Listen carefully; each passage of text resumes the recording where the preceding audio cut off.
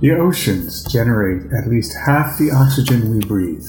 They feed billions of people and support hundreds of thousands of livelihoods, hauling that food up from the deep and bringing it to the dinner table.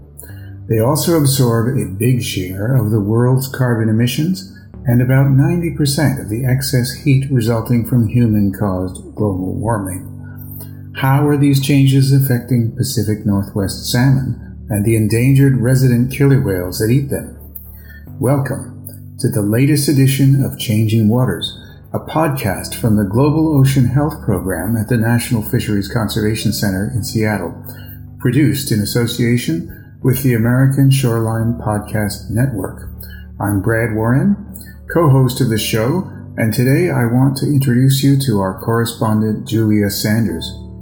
To find out what scientists are learning about climate-induced changes in the marine food web, Julia interviewed NOAA researcher Lori Whitecamp, who has spent years looking at the effects on salmon and other fish.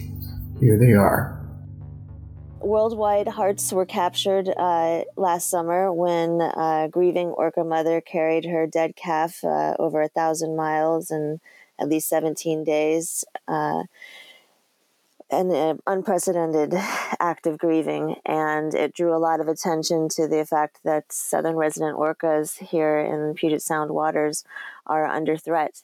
And the governor ordered a task force to investigate this, and many scientists like yourself have been digging into exactly what factors might be leading to this disturbing decline in our beloved orcas. Why don't you tell us a little bit about what you do?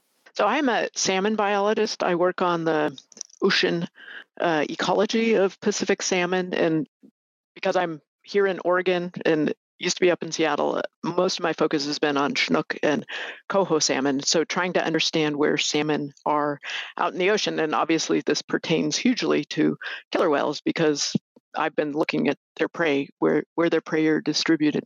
Right. And for those that don't know, Chinook are almost entirely what southern resident killer whales rely on as their sole source of prey. So without an abundance of Chinook, essentially in the hundreds of thousands, scientists estimate over 500,000 may be needed just to feed the current population of around 70 adults.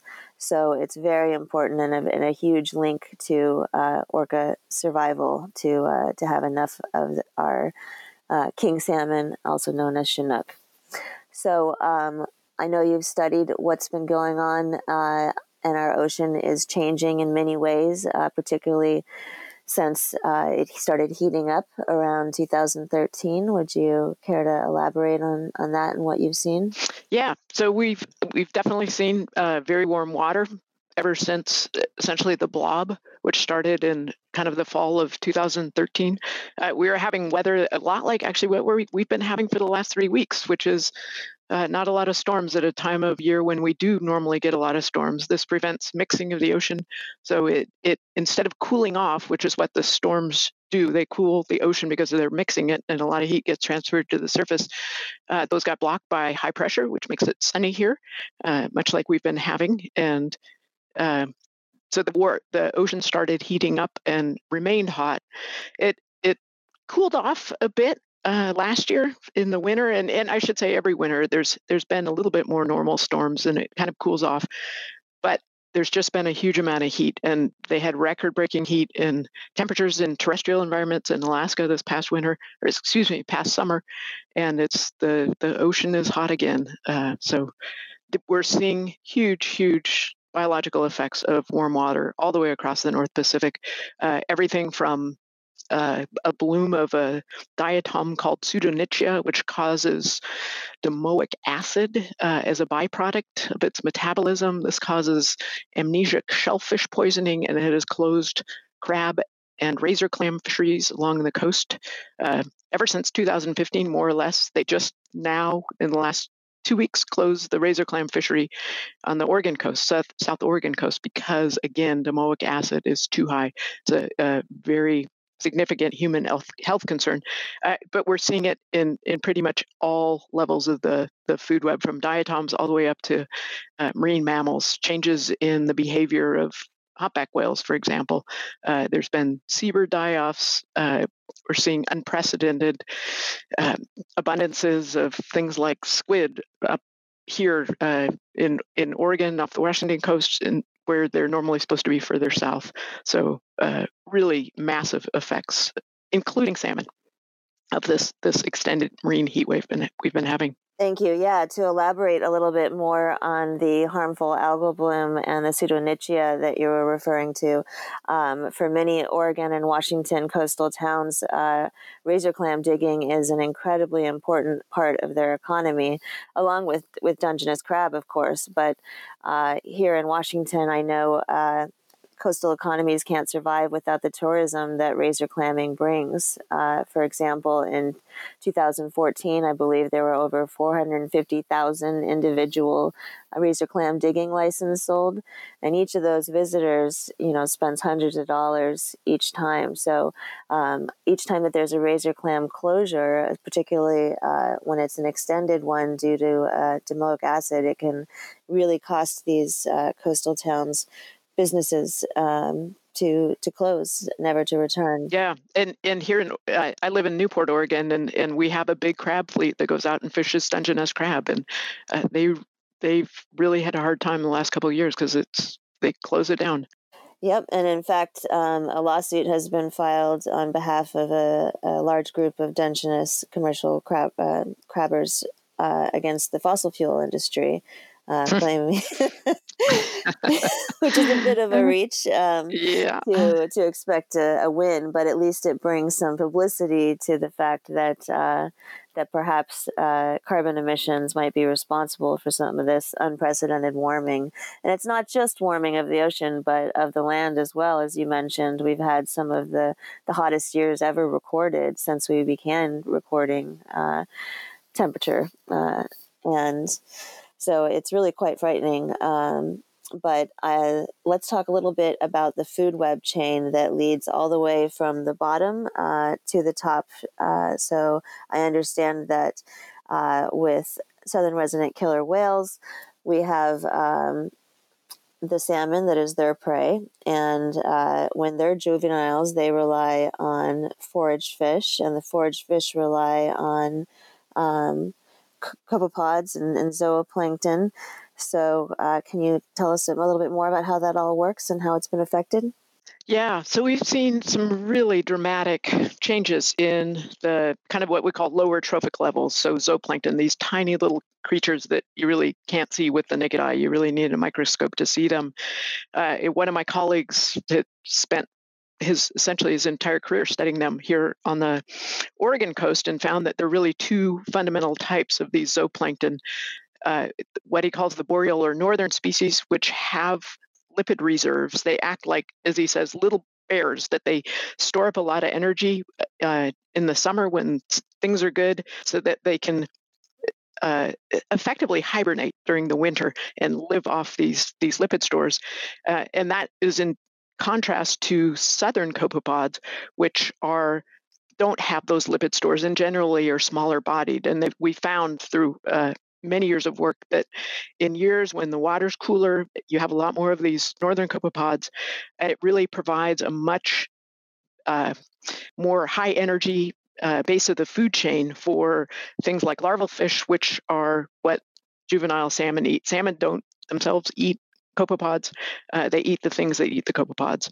And so in cold years, when you have a lot of these cold water copepods that are really lipid rich and generally large bodied, then the salmon do a lot better. They can grow faster, and growth in the ocean is really key, especially if you're little fish, because if you're small, everybody can eat you, and it's only through growing larger and larger that then you can really escape a lot of size selective predation.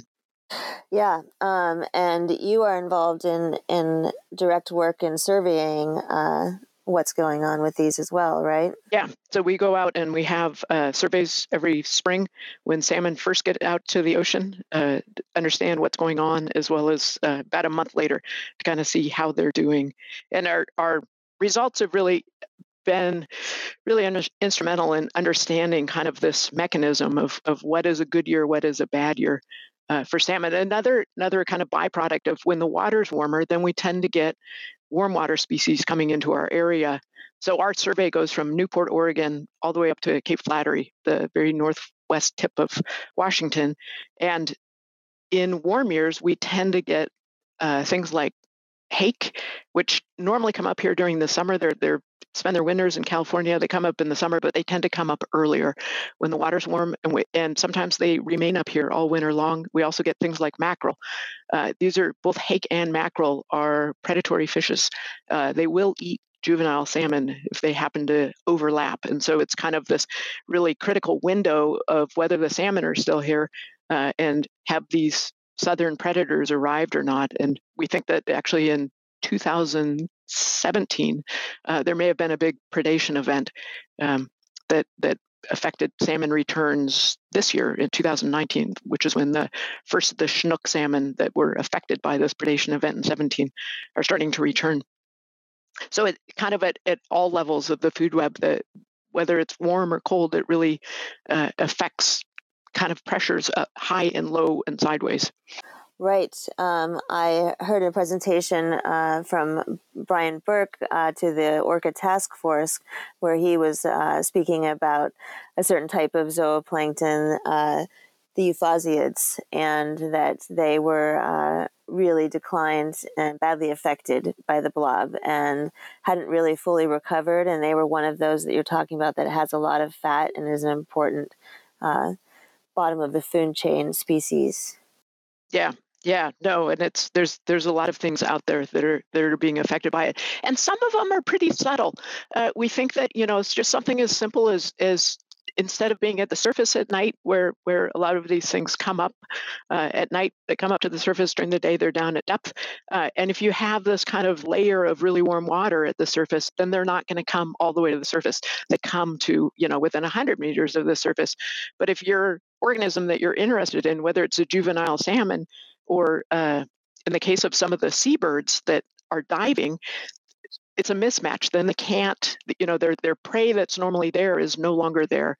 It's just a little bit too deep for them. And so you see things, and we've experienced that, big seabird die-offs, just fairly subtle changes that have a really big impact on, these centuries-old patterns of where things are supposed to be in average years that are being blown apart. Yeah, I hear reports of southern species being found north that have never been seen before in these waters. And I understand these seabird die-offs, when we talk about them, we're talking about millions of birds, right? Yeah. I think cumulatively, I mean, they're big enough that they're definitely having population, if not species level impacts. And there's been seabird die-offs up and down the coast from Southern California all the way up into Alaska in the last couple of years that they can kind of attribute to either things aren't there, and seabirds really eat forage fish, which are also what salmon eat. Either they're not there at all, or they're kind of in the wrong place, so that these traditional feeding grounds aren't being productive for the seabirds, and you end up with these die-offs. Seabirds are pretty fragile in the sense that in 4 or 5 days without eating anything, they will starve to death. If you take a salmon and you don't feed it for 4 or 5 days, it's not really a big deal. It's like, whatever. They have a lot more energy reserves than seabirds, which are pretty high throughput birds, I should say. They have high metabolic rates. They need to eat a lot constantly. Yeah, well, I understand this is going along, as you said, all the way up and down the coast. And we've seen similar things in Alaska, where, as you said, there's been a lot of ice loss, where there's been a mismatch in timing, where you don't have the phytoplankton blooms at the time that they used to happen. And that has trophic effects on the pollock fishery, one of the largest and most abundant sources of fish in the world. So it's not just salmon that are of concern, but this is happening across some of the world's best and most historically productive areas for seafood. And it's important to remember too that there are really winners and losers for all of this. So Bristol Bay sockeye salmon, which is the world's largest sockeye run, the last 2 years they have had phenomenal returns. And they think actually that they're eating a lot of larval pollock. Sockeye are normally zooplanktivores. They really don't eat fish as a general rule. Even as adults, they really are just focused on zooplankton. Yet in the Bering Sea and even into the Chukchi Sea, starting to get up into the Arctic, there's been so many of these larval pollock, and people that have been up sampling juvenile sockeye salmon find them just packed full of these larval pollock, and it's apparently a really good thing. So I think this past year they had 62 million sockeye return to Bristol Bay. It's been phenomenal, and that's one of the things that's really kind of puzzling a little bit, is that there are these winners and losers, and in a lot of cases, it doesn't seem like they should be that different. For example, I believe it was 2016, we had a dismal run of sockeye again to the Fraser River. This is the river that flows through Vancouver, British Columbia. And the exact same year that they had one of the lowest returns ever of Fraser sockeye, the chum salmon return to the Fraser was the highest they'd seen in 20 years. So whatever chum were doing was clearly different than what sockeye were doing, and it was a good thing. We know that, for example, chum salmon tend to eat a lot of gelatinous organisms, things like ctenophores and jellyfish, and some of these other evolutionary oddities that have a lot of gelatinous stuff. And those species have really done very, very well in the last couple of years with this warm water. So perhaps, they were able to make it on all these jellyfish that are out there, whereas the sockeye, we really don't have a good understanding of why they failed to return.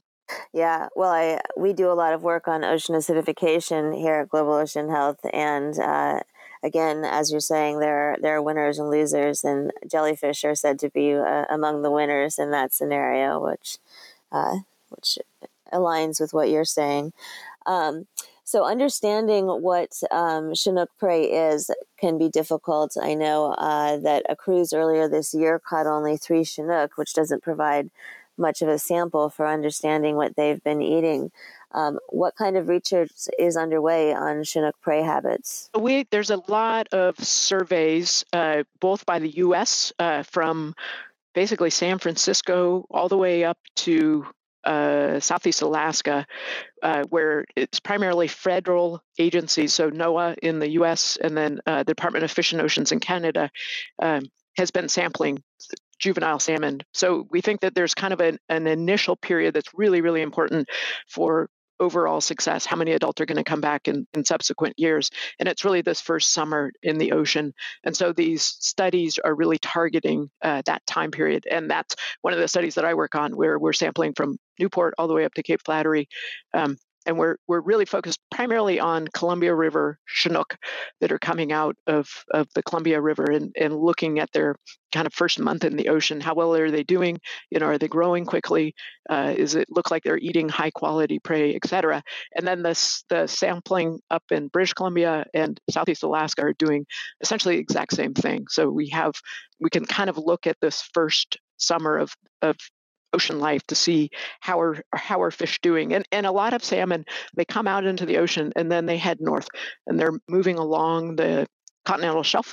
And so these sampling programs can sample them. So for example, most of the Chinook salmon they catch in open waters on the continental shelf in Southeast Alaska actually originate from the Columbia.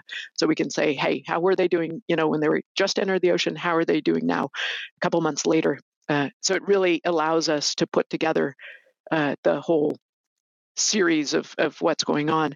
That sampling program you talked about, they only caught 3 Chinook, was actually a cruise that I was on, an expedition where we were out on the Gulf of Alaska in winter. So Dick Beamish, who works for Department of Fish and Oceans, or used to, he's retired now, really had this idea that we ought to study salmon on the high seas in the end of winter, because we think that's another critical period that you have to get enough energy in the first summer in the ocean to make it through the first winter in the ocean, because this is a time when there isn't very much to eat. And so he raised, I don't know how much money, a lot of money, hand-selected a scientific crew and arranged for the charter of a Russian research vessel, and I was one of the people who got to go out, and we spent a month out there, out in the middle of the Gulf of Alaska, a long ways from anywhere, fishing for salmon with a big trawl.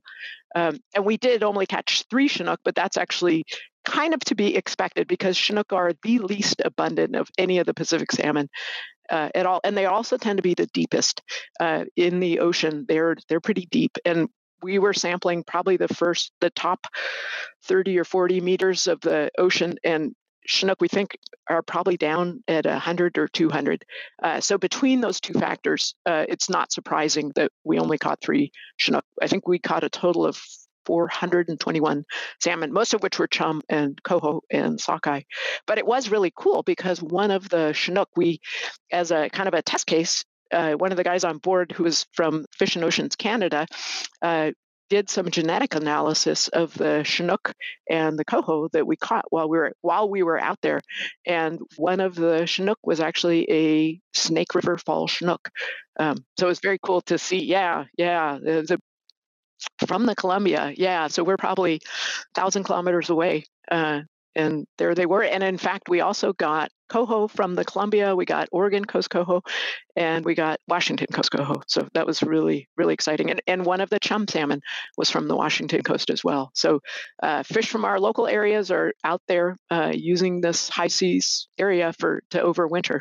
And that's really one of the big areas or stages of the marine life cycle that we really know the least about is what happens in the winter. Where do they go, even as a starting place? And that's why it's so exciting now with genetics with salmon that you can go and get a fish anywhere in the ocean, and we can tell you where it's from, whether it's a Japanese chum salmon from Hokkaido or Bristol Bay sockeye, or in this case, a Columbia River hatchery fish.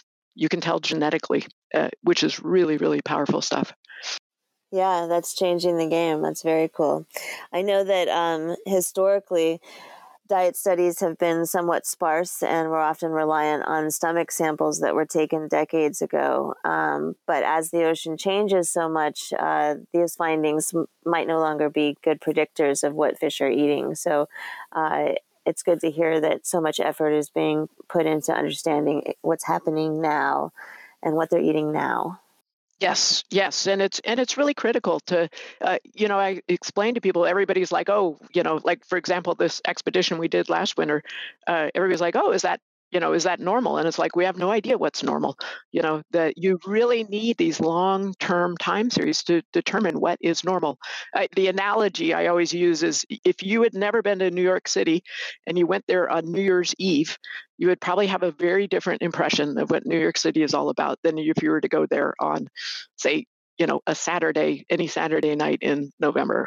It's going to seem very, very different. And that's really the challenge with climate change and habitats and ecosystems that are really changing is, did we understand what it used to look like? Because we can't really understand what it's going to look like, or it's starting to look like, unless we have that hindsight.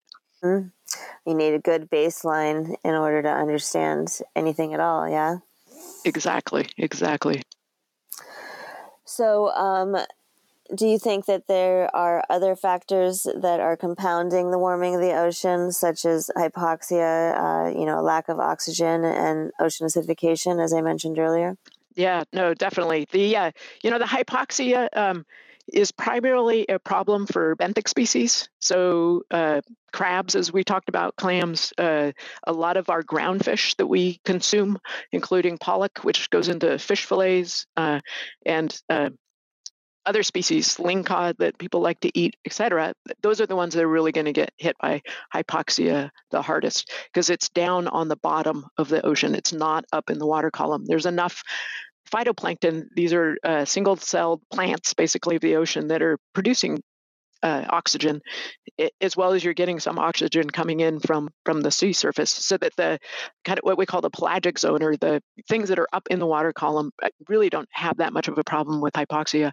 But the acidification is huge, obviously, because organisms that have calcium carbonate shells, things like pteropods and perhaps to a lesser degree, but still, as far as we can tell, being affected are things that have cartilaginous skeletons. So all the crustaceans, these zooplankton that I was talking about, that salmon don't eat, but they eat the things that eat the zooplankton, those are being affected by acidification. And so we don't think that salmon necessarily are going to be directly affected in huge ways by acidification. You think of a salmon, or any fish, they're pretty well armored.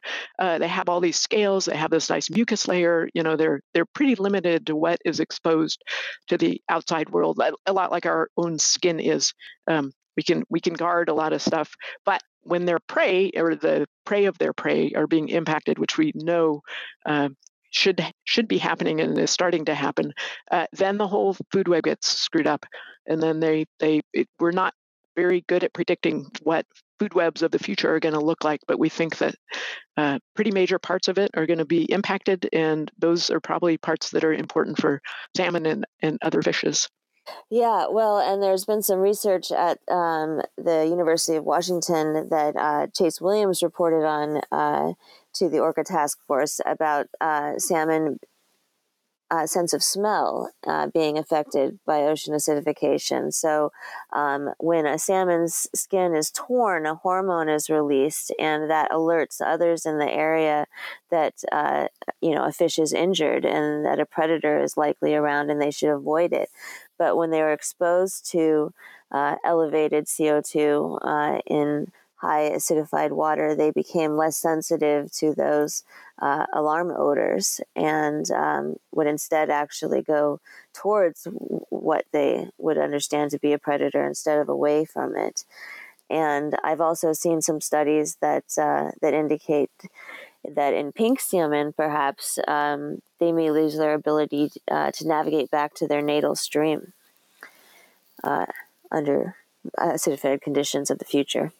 That's a huge deal. I mean, I've studied salmon for a long time, and it never ceased to amaze me that they can find their way home. And we know they find their way home because genetically each population is distinct. They don't intermix, they don't stray, or they stray a little tiny bit, but they really know where they are and where they need to go. And I go down, I live on the Oregon coast. I go down and to our local stream, and there's a run of 1,000 coho that normally come into that, and you look at this little stream that I can walk across in knee-high rubber boots without getting my feet wet, and you look at the ocean and think, these guys know where the opening is, and then they can smell it and come in. And so not being able to smell it, not being able to recognize that is home, that's where you need to go, potentially has really big implications for what we think is local adaptation to these streams. So yeah, there's huge concerns, and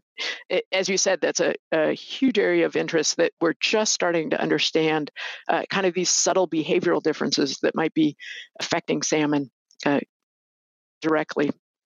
But certainly the prey is a huge one. It doesn't really matter if you can't find your way home if you've already starved to death. Yes, we know that's happening now. With some copepods, we're seeing dissolving of the shell in over a third of the population off our coast.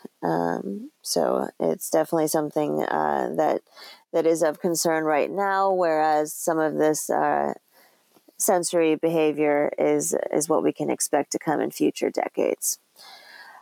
Going back to hypoxia, our director, Brad Warren, said that some recent work from the Department of Fish and Oceans Canada has shown that a hypoxic layer is rising across the North Pacific Basin from the deep ocean at a rate of about 1 meter a year, and that it's thought to be eroding deep water habitat of some ground fish. And given that Chinook, coho, and sockeye often seem to target a very deep water squid, is there any work underway on the capacity of this squid species to deal with those changing conditions at depth? Yeah, not that I know of. They're probably using more shallow squid as analogs.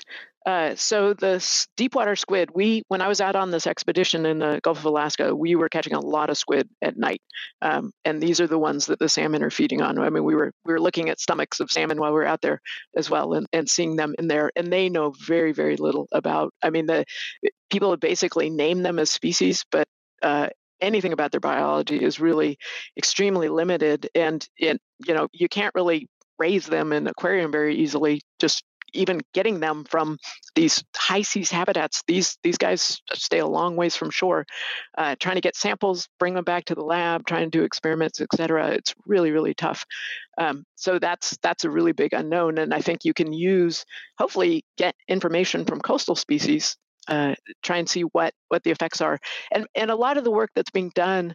I know the Alaska Fisheries Science Center does a lot of this stuff where they're looking at the effects of acidification as well as changing temperatures, and it's really the eggs and the larvae, because we think those are the most sensitive stages that are most likely to be impacted by these things. They're tiny, the surface area to volume ratios are really small, and that's a time of life when they're very fragile. They need to, immediately start eating. If there's not the right food, the right size, they die basically. So it's tough to do that with high seas species of squid that we barely understand what species is which, and in fact are finding new species out there.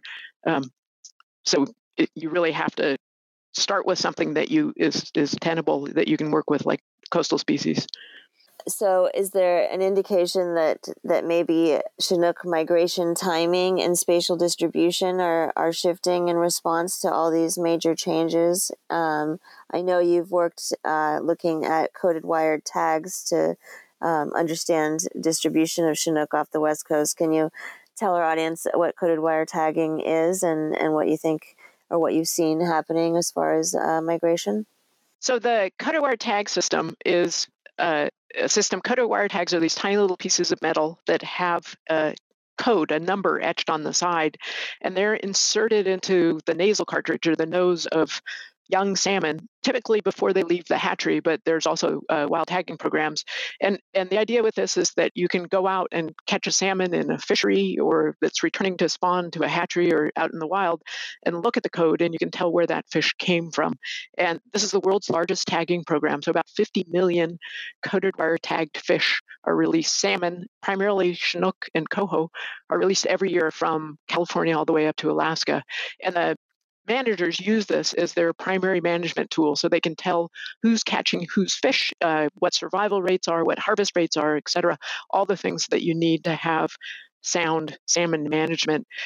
And as far as evidence of whether there have been changes in the distribution of fish, generally we haven't seen really big changes. There's occasionally from year to year, one year they'll come in late, the other years they come in a little bit early, but not anything too systematic. One of the issues, though, is that the salmon fisheries are really set up to fish for fish in places where traditionally salmon are present. So there's not a lot of fishing ever in other areas where salmon might have gone if they're changing their distributions. So it's really tricky, actually, to kind of figure out, okay, are these guys changing where they're going or not outside of the normal areas where people have salmon fisheries. One place we are seeing a real change in distribution, though, is up in the Arctic, places like the Mackenzie River, where they're suddenly getting a lot more pink and chum salmon into these systems. Streams, especially streams that didn't have any anadromous salmon before, now they're starting to see more and more of them. So in that case, there's definitely been a big change in the distribution of fish. Thanks. And how many salmon are tagged with these coded wire? So it's about 50 million fish every year, and primarily Chinook and coho.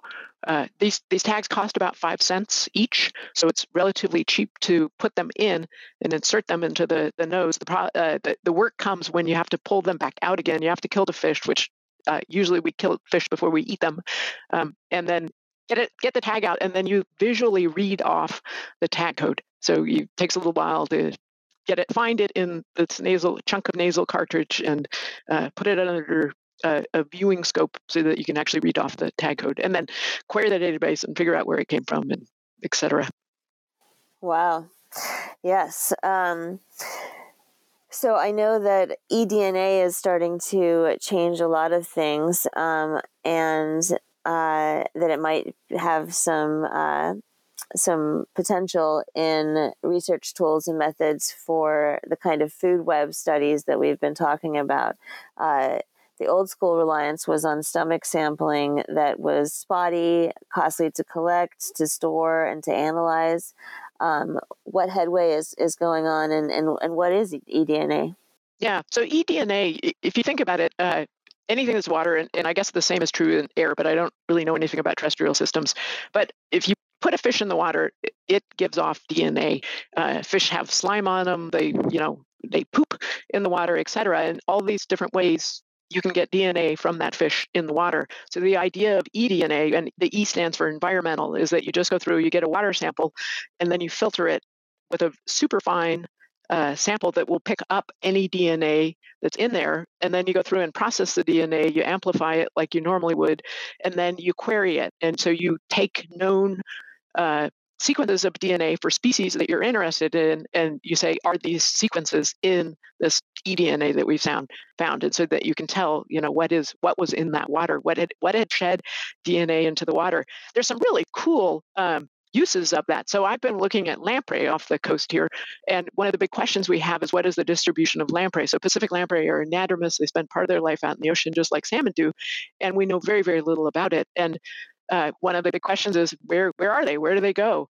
And so one of our surveys, the NOAA surveys, that goes from, it was actually the Hake survey, it goes from basically Monterey Bay all the way up to the Queen Charlotte Islands, or Haida Gwaii as they're now known. They took thousands of water samples, and I said, hey, can you check and tell me which of these samples have Pacific lamprey DNA in them? And so that's what they're doing. They're mainly using it for their purposes, but it's like, just throw these primers in there, tell me if there's any lamprey. And it's really, really cool. I haven't gotten any results yet, but it will be very, very exciting to see, where is shed DNA from lamprey. Another good example is this expedition I was on out in the Gulf of Alaska. One of the really surprising things is that we didn't catch any potential salmon predators, or very few. We got a couple dogfish, but I thought for sure there would be salmon sharks out there. Salmon sharks are big. They eat salmon. We didn't catch a single one. Again, they were collecting water samples for eDNA. So it'd be super interesting to see, was there shed DNA from salmon sharks? And for whatever reason, the net we were using, I thought, was pretty short. And so potentially, a salmon shark could get in, feel the pressure wave of the net, and just swim right out. So the question is, did that happen? And it's through eDNA that we'll be able to say yes or no, there were salmon sharks there. So it's very, very cool. As well as anything else that was in the water. Apparently seabirds leave a lot of eDNA because they poop in the water, marine mammals, other fish that we didn't catch, etc. So it's really, really exciting. One of the caveats, though, is that you have to know what you're looking for, right? So you have to have the genetic sequences of the species you're interested in. And a lot of times that is kind of limited. People have been making huge efforts to try and get DNA from everything on Earth, all species that we know about, but that's obviously a enormous task, and there's a lot of things that we just don't have samples for yet. So you can't query it. You have to know what you're looking for to look for it. Well, that is very exciting. And I did read a recent paper that indicated that we might be losing a lot more Chinook to salmon sharks than we previously thought. So yes. No, that's really, really exciting. Yeah. It's not exciting for the salmon, but it is interesting. to be able to know, if they were there without having caught one, that's pretty darn cool. Yeah. So have you done any work specifically on the link to southern resident killer whales? So I was working with that in the early years when they first were petitioned for listing, in providing information on what stocks of salmon I thought they were most likely to encounter as they moved up and down the coast. So whether they're down in California, off the Central California coast in winter, which is where they tend to go, where there's a lot of Central Valley Chinook and Klamath Chinook down there, or if they move all the way up to Haida Gwaii in the spring, where you've got a much, much wider diversity of salmon that we believe are up there based on these Codaware tag patterns that I've been playing around with. Cool. Well, thanks for all of this. And I guess I just want to emphasize that all of these things that we're seeing happen in the ocean and on land as well, as far as warming, as well as decreasing oxygen levels and acidification, are a result of carbon emissions heating up our atmosphere and changing the way our climate works. And so do you have any advice for people about how they can be involved in trying to ensure a future for our beloved Chinook and other salmon and iconic species like the orca? Yeah, so I mean, I think it's really important to be conscious of your carbon footprint.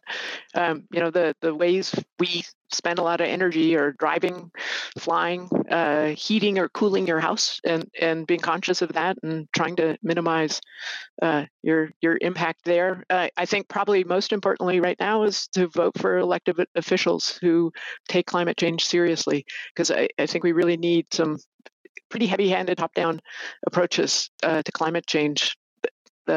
It's great that individuals make changes, but until we as a country really start making substantial changes, not much is going to happen.